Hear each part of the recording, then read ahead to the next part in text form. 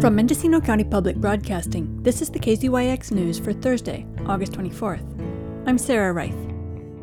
The Willits Police Department's union took an emergency vote of no confidence in City Manager Brian Bender's ability to lead the city this week.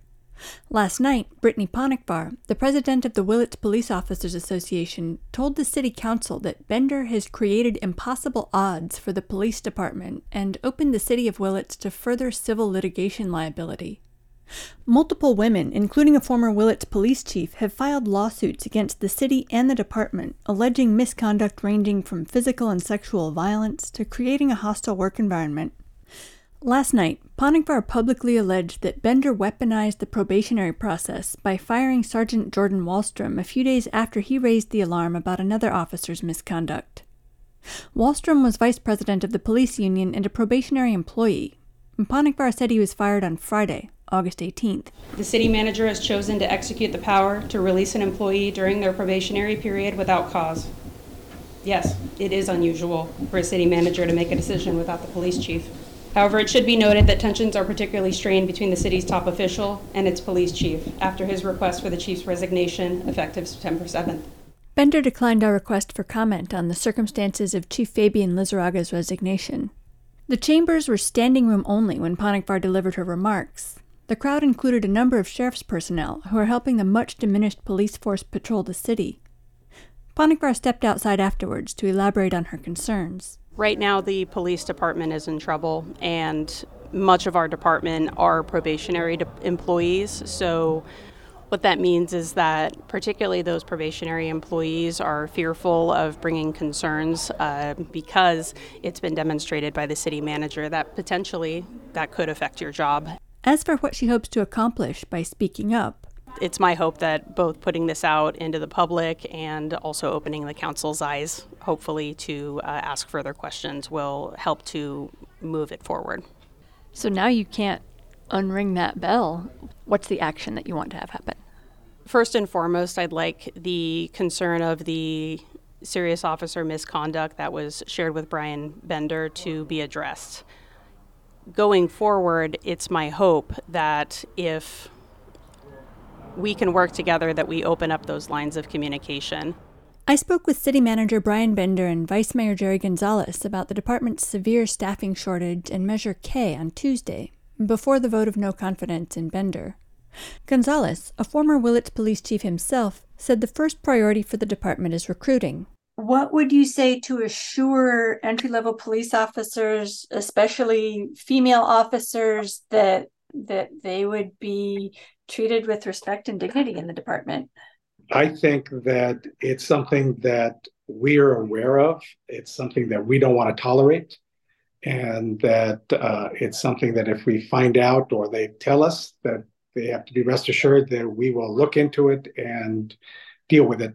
Bender likewise insisted the city will not tolerate abuse. Within the city complete organization, we have a zero tolerance policy towards any discrimination or harassment.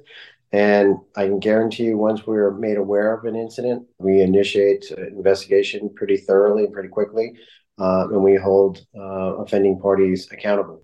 They expect an interim chief, James Connor from Sebastopol, to arrive in a couple of weeks. The Press Democrat reported that in 2019, Connor resigned shortly after a vote of no confidence by the Sebastopol Police Officers Association. The union did not provide specific reasons, and Connor reportedly said he believed a small group of officers with grievances predating his leadership persuaded new employees to go along with the vote.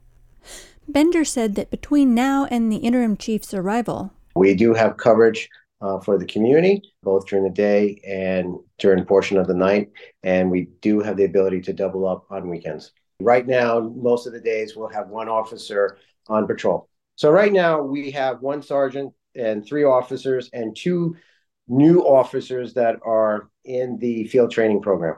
They can't patrol by themselves. They would need an officer or the sergeant with them. They need a certified field training officer to do the ride along with. So are the 3 officers and the sergeant that you have, are those certified field officers who can ride? Only one, only the sergeant. How many are you looking to fill? So we're looking to fill at least 3 officers, and then we need a community service officer. which is a patrol officer, but in a slightly different. A civilian, basically. Yes, and then it's not a sworn officer, and then a school resource officer. Is there a formal arrangement with any other agency to help provide coverage? Right now, the cities of Fort Bragg and Ukiah, the Mendocino County Sheriff's Office, and California Highway Patrol recognizes they've been made aware of our staffing situation. We do have an agreement right now in a temporary measure with Sheriff Kendall to provide staffing out of his northern district. They would be the primary backup. And if they need to do a shift of their personnel to Willits, then Fort Bragg or predominantly Ukiah will fill the void in the coverage that the sheriff just created for their agency. Panic-Bar is hoping for more than a stopgap solution. I am willing to meet with the city manager whenever needed. I have taken on this role because I am not a probationary employee.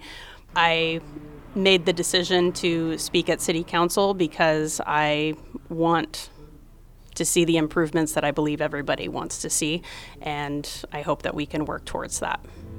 For KZYX News, I'm Sarah Reith. For all our local news, with photos and more, visit kzyx.org.